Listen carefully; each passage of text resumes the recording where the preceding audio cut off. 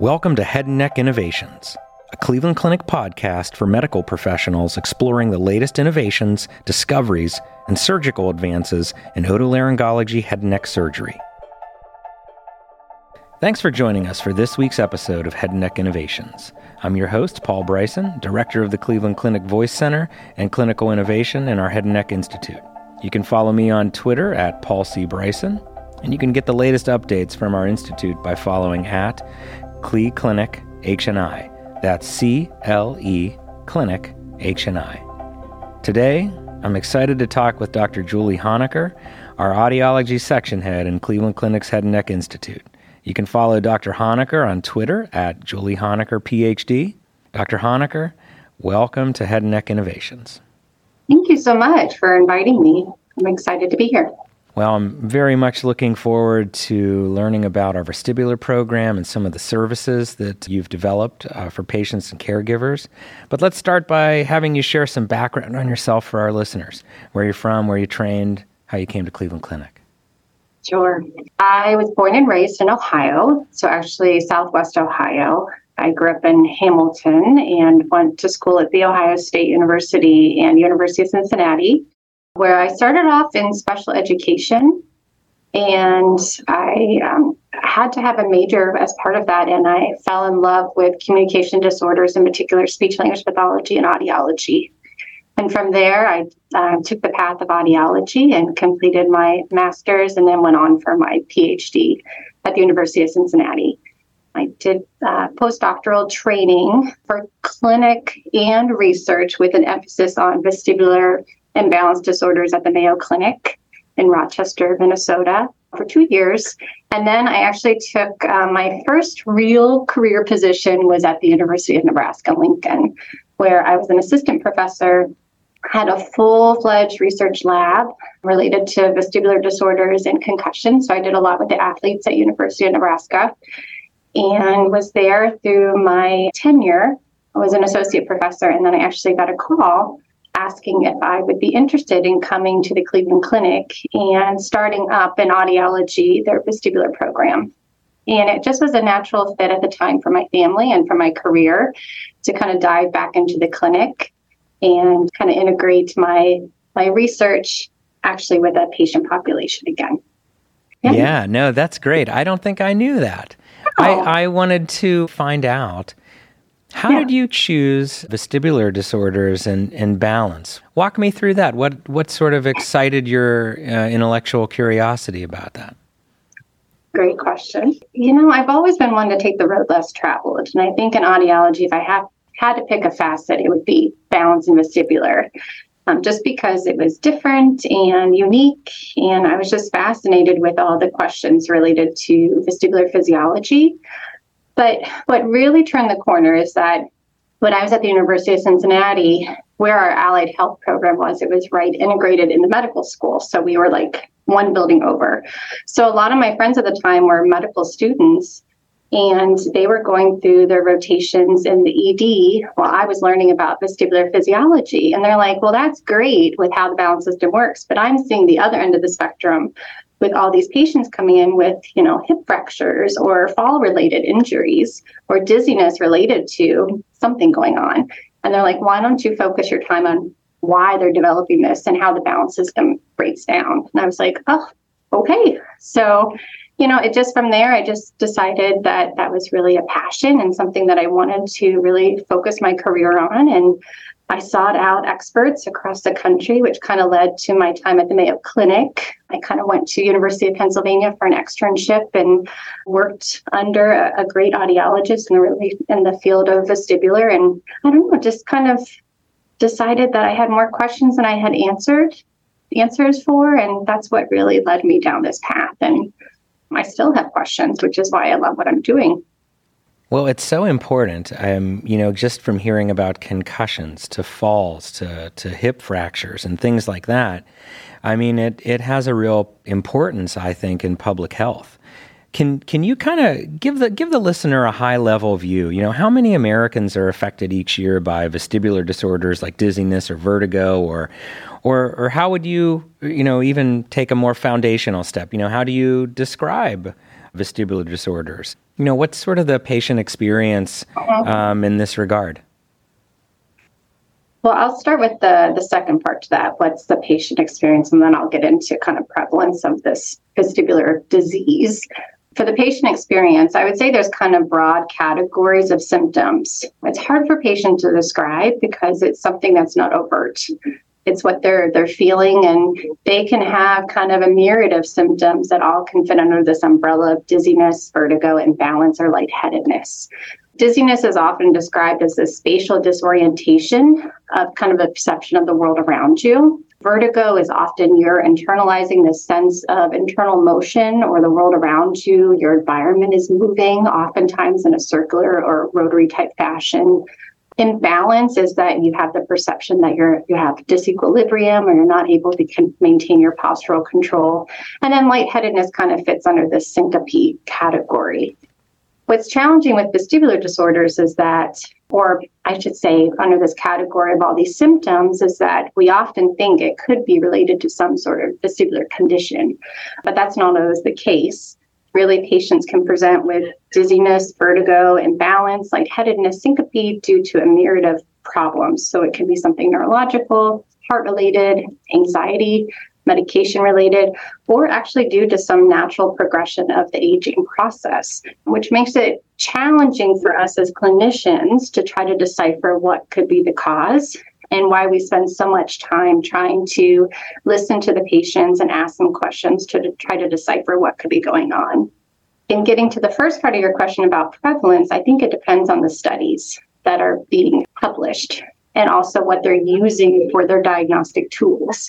So there's some studies that mention a range from 6% to 35% of adults could have vestibular-related disorders, but it really depends on what they're using to classify vestibular disorders. So I would say, as a whole, vestibular, meaning inner ear-related conditions, is probably lower prevalence. For patients reporting dizziness, it's probably the second most common reason why patients would go to their primary care physicians, aside from maybe headaches or a cold or something like that. As we age, we are more susceptible to vestibular or inner ear conditions.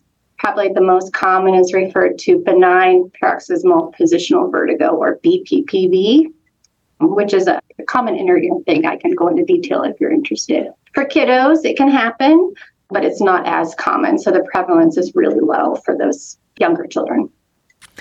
Well, it sure seems, there's a really diverse array of etiologies, things that can contribute to this. Can you kind of walk us through, like, what does the multidisciplinary collaboration look like, or perhaps, a care path for a referring provider, or how does a patient, meet with your team, or, what does that look like? It sounds complicated. So how do you try to work with the patients to get them in and get them cared for? Absolutely. I would say from a patient perspective, it's always best to go to your home base, which is your primary care physician. So that individual or provider, I should say, that individual is going to help to decipher whether or not there is some medication or, aging or cardiovascular issue that needs to be further investigated. When a patient is presenting with symptoms of true vertigo, meaning a spinning sensation, or perhaps dizziness that they're not sure of the cause, that's where really vestibular audiology can come into the mix. So we are kind of the detectives for vestibular disorders to help decipher what could be a potential cause. May not always be ear-related, but we're going to spend a lot of time listening to the patients. Our appointments are upwards of 2 hours. So it's the most time that, a patient can have to really explain what they're feeling, and we can help guide that out of them. And then our evaluation tools are really to help decipher if it's ear-related, perhaps central nervous related, and what would be that next step in the care planning for the patients. So it's good to kind of help make sure and triage that patients are getting to the right providers and for the right management. We do have, our audience for this podcast are all presumably medical professionals. So can you walk us down, like, what are some of the tools that your team has? What are some of the diagnostic maneuvers, equipment, things like that are in your armamentarium for these patients? Good question. Well, as I said, our main job is vestibular audiology, and I should say that we work very closely with our partners in rehab, so vestibular PT. So we work together, not in the same facility, but as a team to help with assessment and management for these patients. But for our diagnostic patients, we really are able to get a good idea of function and physiology of all aspects of the vestibular system. So much like the hearing system, we can perform an audiogram looking across frequency range for hearing. We can do the same for vestibular testing by integrating certain components of the vestibular system. In particular, looking at semicircular canal function, we can actually fill in gaps where a disorder may lie for somebody and whether or not it's a complete loss of function, just a mild loss of function, what's spared within the system, and that will help with determining outcomes for rehab. It helps us better understand what we really need to focus on for our rehab efforts. So I would say with the advanced and modern technology that we have in our laboratories, we're able to evaluate all 5 vestibular end organs across the frequency spectrum, and we can get a good idea of the function of that system, site of lesion, how a person's compensating from loss of vestibular function, and whether or not there's possibly some other contributors to a patient's symptoms, such as central nervous system disorders. It's fascinating. I mean, to see some of the equipment in the lab, it's amazing that you're able to interrogate it with that level of sort of specificity. With new technology, it's always very interesting to see how some of the wearables and things like that exist to try to help people rehabilitate things. Can you share what are some of the new technologies on the horizon for either diagnosing or rehabilitating vestibular disorders? How does that seem to be playing out?